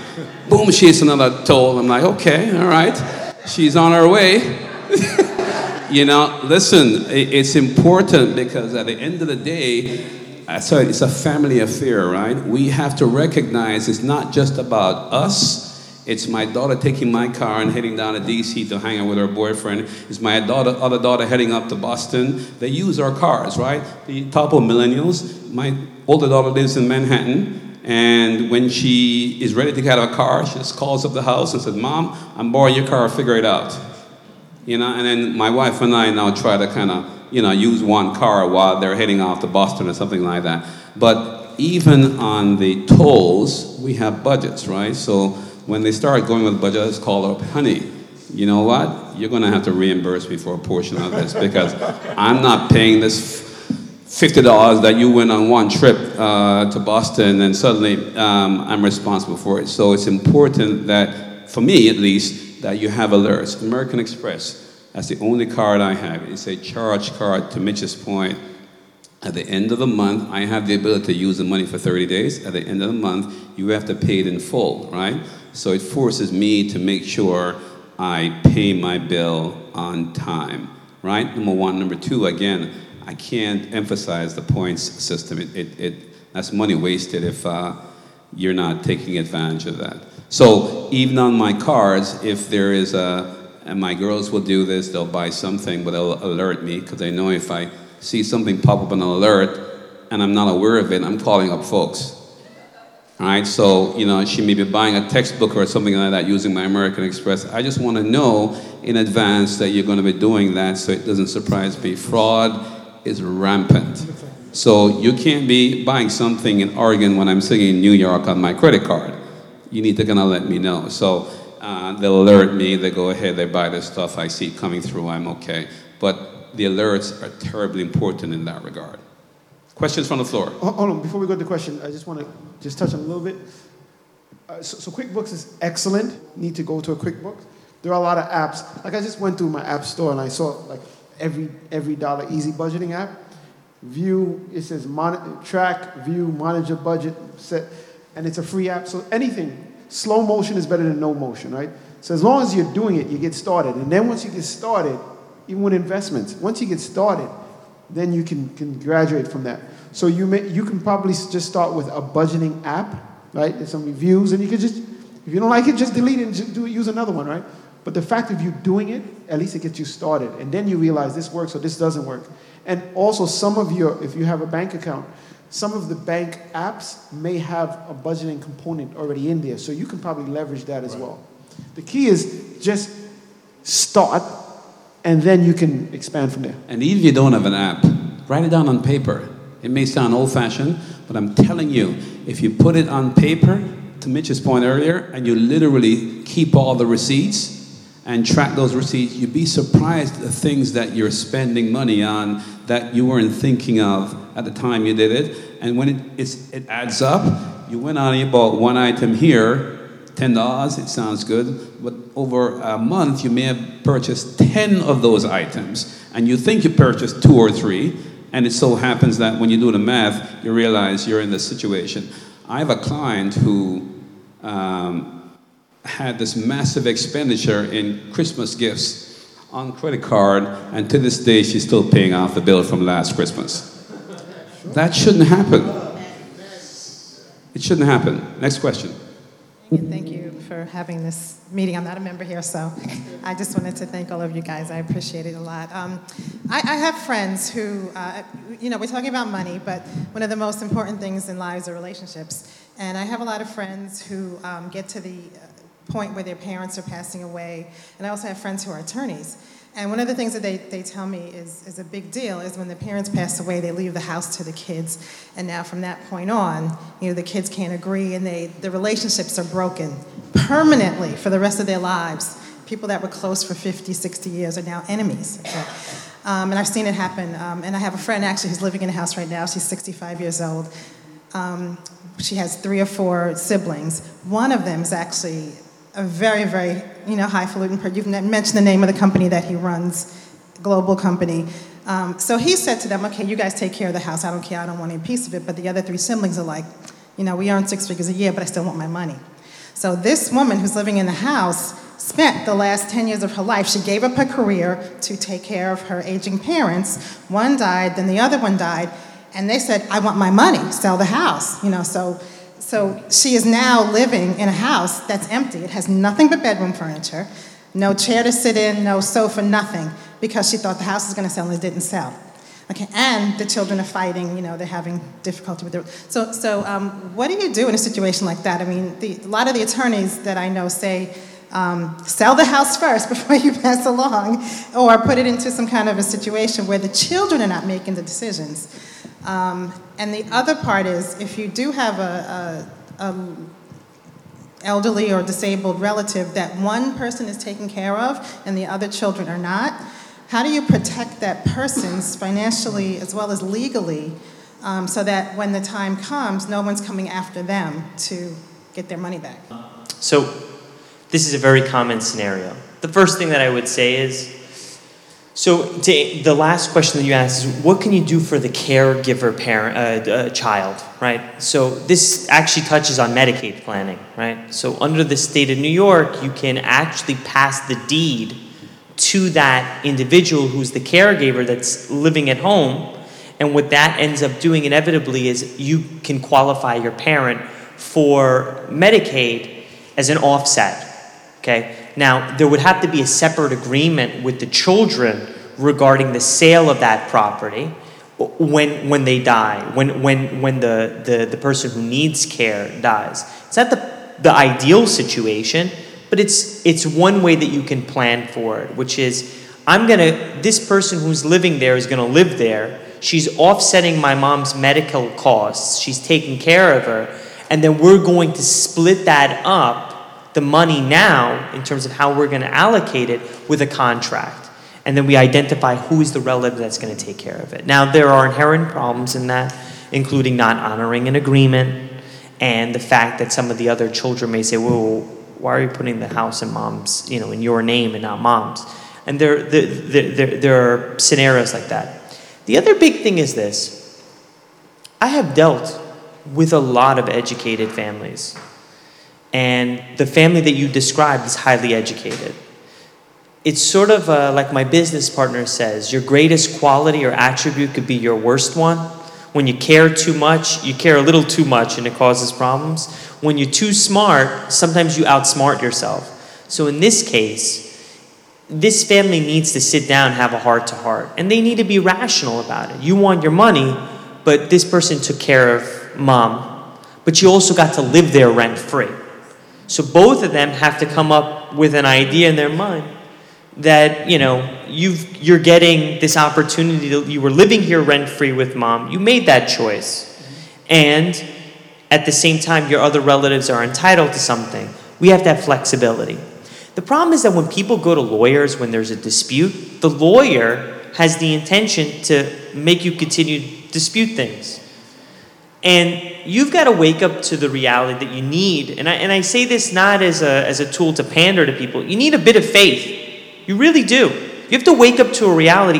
You can't control everything, and it's not always about the money. It's about figuring out family's important, this, that, and the other thing. There are qualities that you need to be thinking about. So when talking to a lawyer in this kind of situation, you want the right incentives and the right punishments if you don't comply.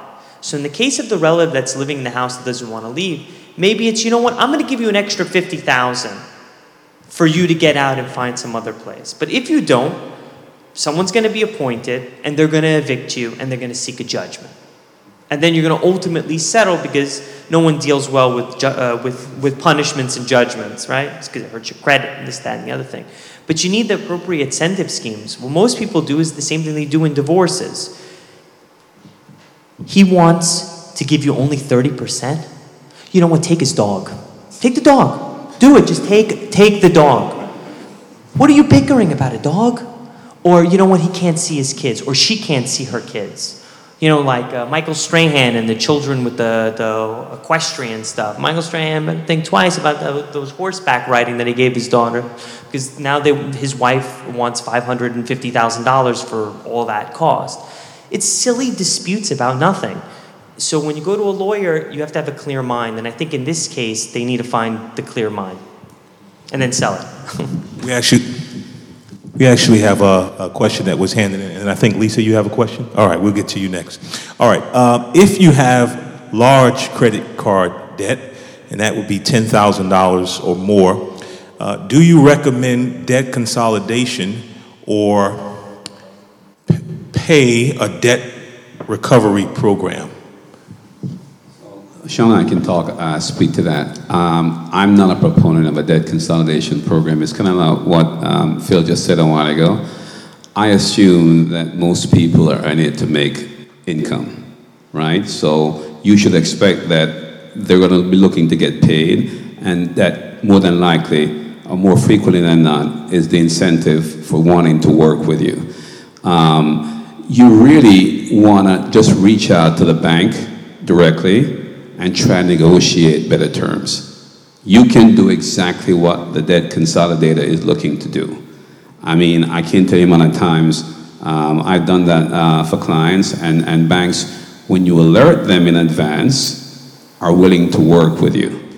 So I would start there, and if you can't, if you're not successful in an effort, a debt consolidator is going to do the same thing. Make sure you find somebody who's reputable and will work with you in the interest of what you call a fiduciary responsibility, that actually have your best interest in mind and not a fee in mind. So personally, I'm not a big believer in debt consolidators. I believe in just calling the bank myself. So I would agree with Don wholeheartedly. So with everything that you've heard here, the underlying word is discipline. If you lack discipline, it doesn't make a difference. Like everything we tell you, if you have no discipline, it doesn't make a difference. Because guess what? You're going to go back to doing what you did before. So what difference does it make? So a debt consolidator, you're paying somebody to control it for you, technically, right? Because you can do it yourself, but you don't have the discipline to control yourself. So you lack the self-control. So I need to pay you to control me to pay. So that's technically what's happening, right? So if it's a lot of what I should do is just communicate it from a practical standpoint, right? So let's say if you owe $10,000, let's say it's on 4 credit cards. They're not going to be necessarily 25, 25, 25, 25. It's going to be 5,000, 1,500, right? And it's going to add up. So what you come up with again, it's discipline, because budgeting takes a lot of discipline. You come up with a plan, and the plan could be, okay, I want to pay either the card with the highest interest first, but if that card happens to be the one with so there's 2 schools of thought. One is, let me pay off the lowest amount first, because the fact of paying that card, so let's say I pay the minimums on 3 cards, and let's say one card is $1,500. So instead of paying $250 on each card, which is $1,000, I can potentially pay minimums on the other 3 cards and satisfy that card in 2 months if I put the rest of the money that I would have allocated to the other cards just to that card. So now I'm down to 3 cards. Okay. So now psychologically it gives you the feeling of success. I put a stake in the ground, and then you attack the next card. So that's one way of doing it. Or you do the same concept, but you take the highest interest card first, pay the minimums on the lowest interest cards, and take the money that you would have allocated and pay it to the highest interest card. And then that's a better way, but it could potentially be a longer way. Then when that's satisfied, it gives you the same type of success and feeling, and then you go on to the next. But with all that being said, you still have to have the discipline not to keep spending on the card and not to take out more cards, because when you pay it off, credit cards come and say, yeah, I like you. Here's 4 more. And then you say, oh man, I'm the man. I'm kidding. Praise the Lord. Thank you, brother. We have one last question, and then we're going to close. My question is, so you guys represent a wealth of knowledge on different topics. How would you suggest that we individually could just keep learning and growing in some of the knowledge areas that you shared with us today? I know with the attorney on the panel, some of what you shared is very, I think anyway, like lawyer specific. You need to speak to a lawyer on that. But maybe there are, I don't know if you guys have handouts or you would suggest certain books. You know, what would you suggest just to continue with the seeds that have been planted today? I mean, if I had a suggestion, it would be, you know, oddly enough, I guess lawyers are supposed to read a lot. I enjoy reading a lot. So one thing that I would say is get off the entertainment on your phone and start getting knowledge. It's out there. This world that we live in, there is so much information. The question is, do you really want to sit down and learn it? And most people want entertainment. It's just a fact. We're always on our phones. How many hours do you spend on your phone now? The phone is so common now that you spend 2 hours on a screen each day just doing this, horsing around, Netflixing and stuff. So I would say there's so many investment magazines. There's, you know, Investor Business Daily. There's the Wall Street Journal.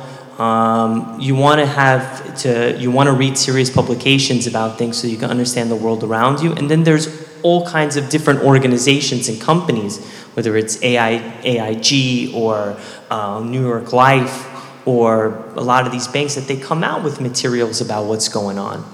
In terms of the legal stuff, I mean, I have a handout here for you that just explains the basic parts. Yes, you're right. A lot of the lawyer stuff, you have to go to a lawyer to understand the nature of the problem, because everybody has a different kind of problem. But you can learn a lot about what a will is just by looking it up. You can learn a lot about taxes, basic tax stuff that you should be thinking about. What is capital gains? How does it impact me when mom dies? Just type that into Google. People put it in more incoherent sentences and you still get the right answer. You know, it's like they don't even use vowels. You feel like you're talking to a Russian guy. There's no odd. I want, will, and I need now. You know? And you just read about those things, and then you start piecing them together, and then you can have a meaningful discussion. One of the most common things is, how do I prepare for a funeral? What's a funeral burial fund? Let's just do the basics, because you don't have any money. How do I have my body buried so the people at the funeral don't look at my open casket? That guy, I don't like this guy. You don't want one of those situations. So that's what I say. Just read some more established publications and use the internet for what it's supposed to be, which is knowledge. Yeah, just quickly also, wealth of information out here. A lot of organizations now, they do the consultations to sit down. It's no cost, right? Ultimately, you know, we're all in business, but there's a lot of times you have to educate people to a certain point, and then when they're ready, they make those decisions, and they recognize that you came and you shared your time and you gave as much information as possible. And I've had clients call me back years later and say, you know what, I found your card, and now I'm ready. I had to get my house in order. So everyone on the panel, there's processes, but ultimately you can do some self-learned stuff yourself. But you know, there's consultations that you can also get involved in, and you know, help that knowledge base also. So Sean and I spend a lot of time with clients, primarily around preparing their tax returns, and I take a lot of pride, I'm sure he feels the same way, around tax planning or financial planning. Keyword is planning. And so we'll sit with someone and try to understand, what are you trying to do over the next 12 months? Hey, guess what? I'm looking to buy a house.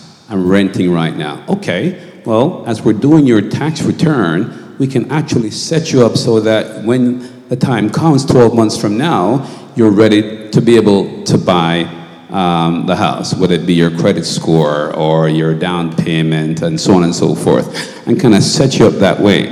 It's not just coming into our office and filling out forms and you're off on your way because we did your return. We're trying to help you become financially empowered. And I'm going to leave you one last comment, and that is, I bought a car recently. My daughter she's going to Hofstra, and so she needs a car to get around. So I essentially gave her my car, and I went out and got a new car. Access to the internet is probably the most revolutionary thing in my lifetime. And so I read up and learned so much about the car business. By the time I was done 2 car dealers threw me out. I ended up getting that car at cost, right? Because I knew their system inside out. And you know what's sad? There's so many multiple ways for them to trip you up that I was pretty mad by the time I was done with okay, we're gonna give you the car at this price, but then we're gonna make it up in the after sale. Or we're gonna not make it up in the after sale, but we won't give you this manufacturer's discount. And so by the time I was done, I got all the knowledge and I shopped it maybe about 4 or 5 Toyota dealerships. I knew their system inside out. The guy turns to me and says, I got a family to take care of. I said, well, you're going to gouge someone else, but it's not me. All right? And so take advantage of the internet. Learn as much as you can. To the point Phil made earlier, I'm not a big believer in jumping on and playing Scrabble. I want to know, how do I do X? I'm working on something. If I'm going to be reading, how do I figure out to get from point A to point B? And so it's all about practicality for me when it comes to research. Highly recommend the internet as a source for information.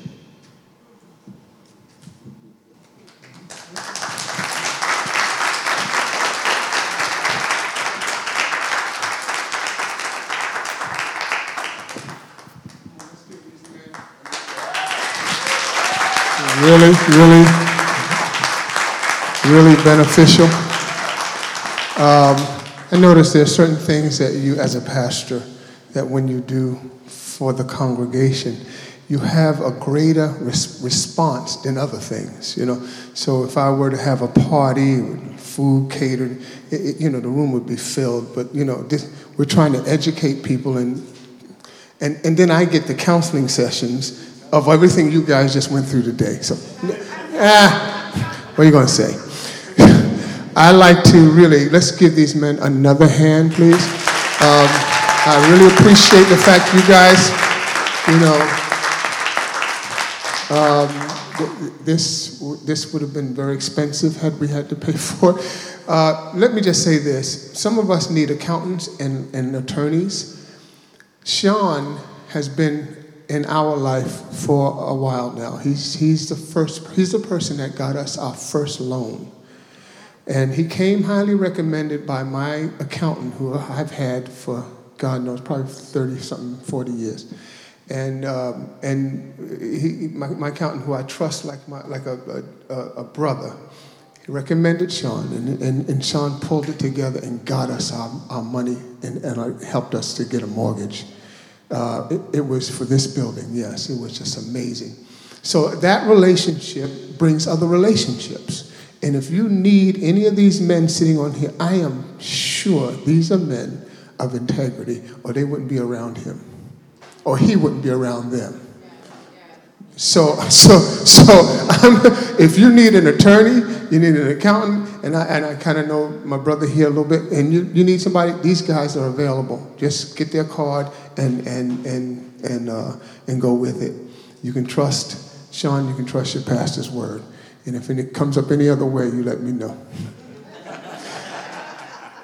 I am grateful that you came out today. We're launching a series on money here in our church after I finish what I'm going to be teaching tomorrow. So we're going to be going into money. We're going to be bringing Financial Peace University back in December. So we're on this money thing to try to empower the church and get you guys, because I knew much of what he said already. It's about time for the recession to hit, and we need to be prepared, okay? Not to be fearful, because when you have knowledge, you have power. Amen? So again, we thank you guys for coming so much. He has some handouts that he's going to give to you. Let's all stand and just be prepared to go. Father, we thank you for our time together. It's been rich. We pray for these men, Lord God, in their success, even in their businesses. Bless their businesses. God, we thank you even now for the time they've sown into us this morning. Thank you, Lord, for the empowerment that we've received today. Take us from this place, never from your presence. And when we arrive at our various places of residence, we thank you for the peace that will meet us at the door. We ask it in Jesus' precious name. Amen. Come on, give him another hand. Amen.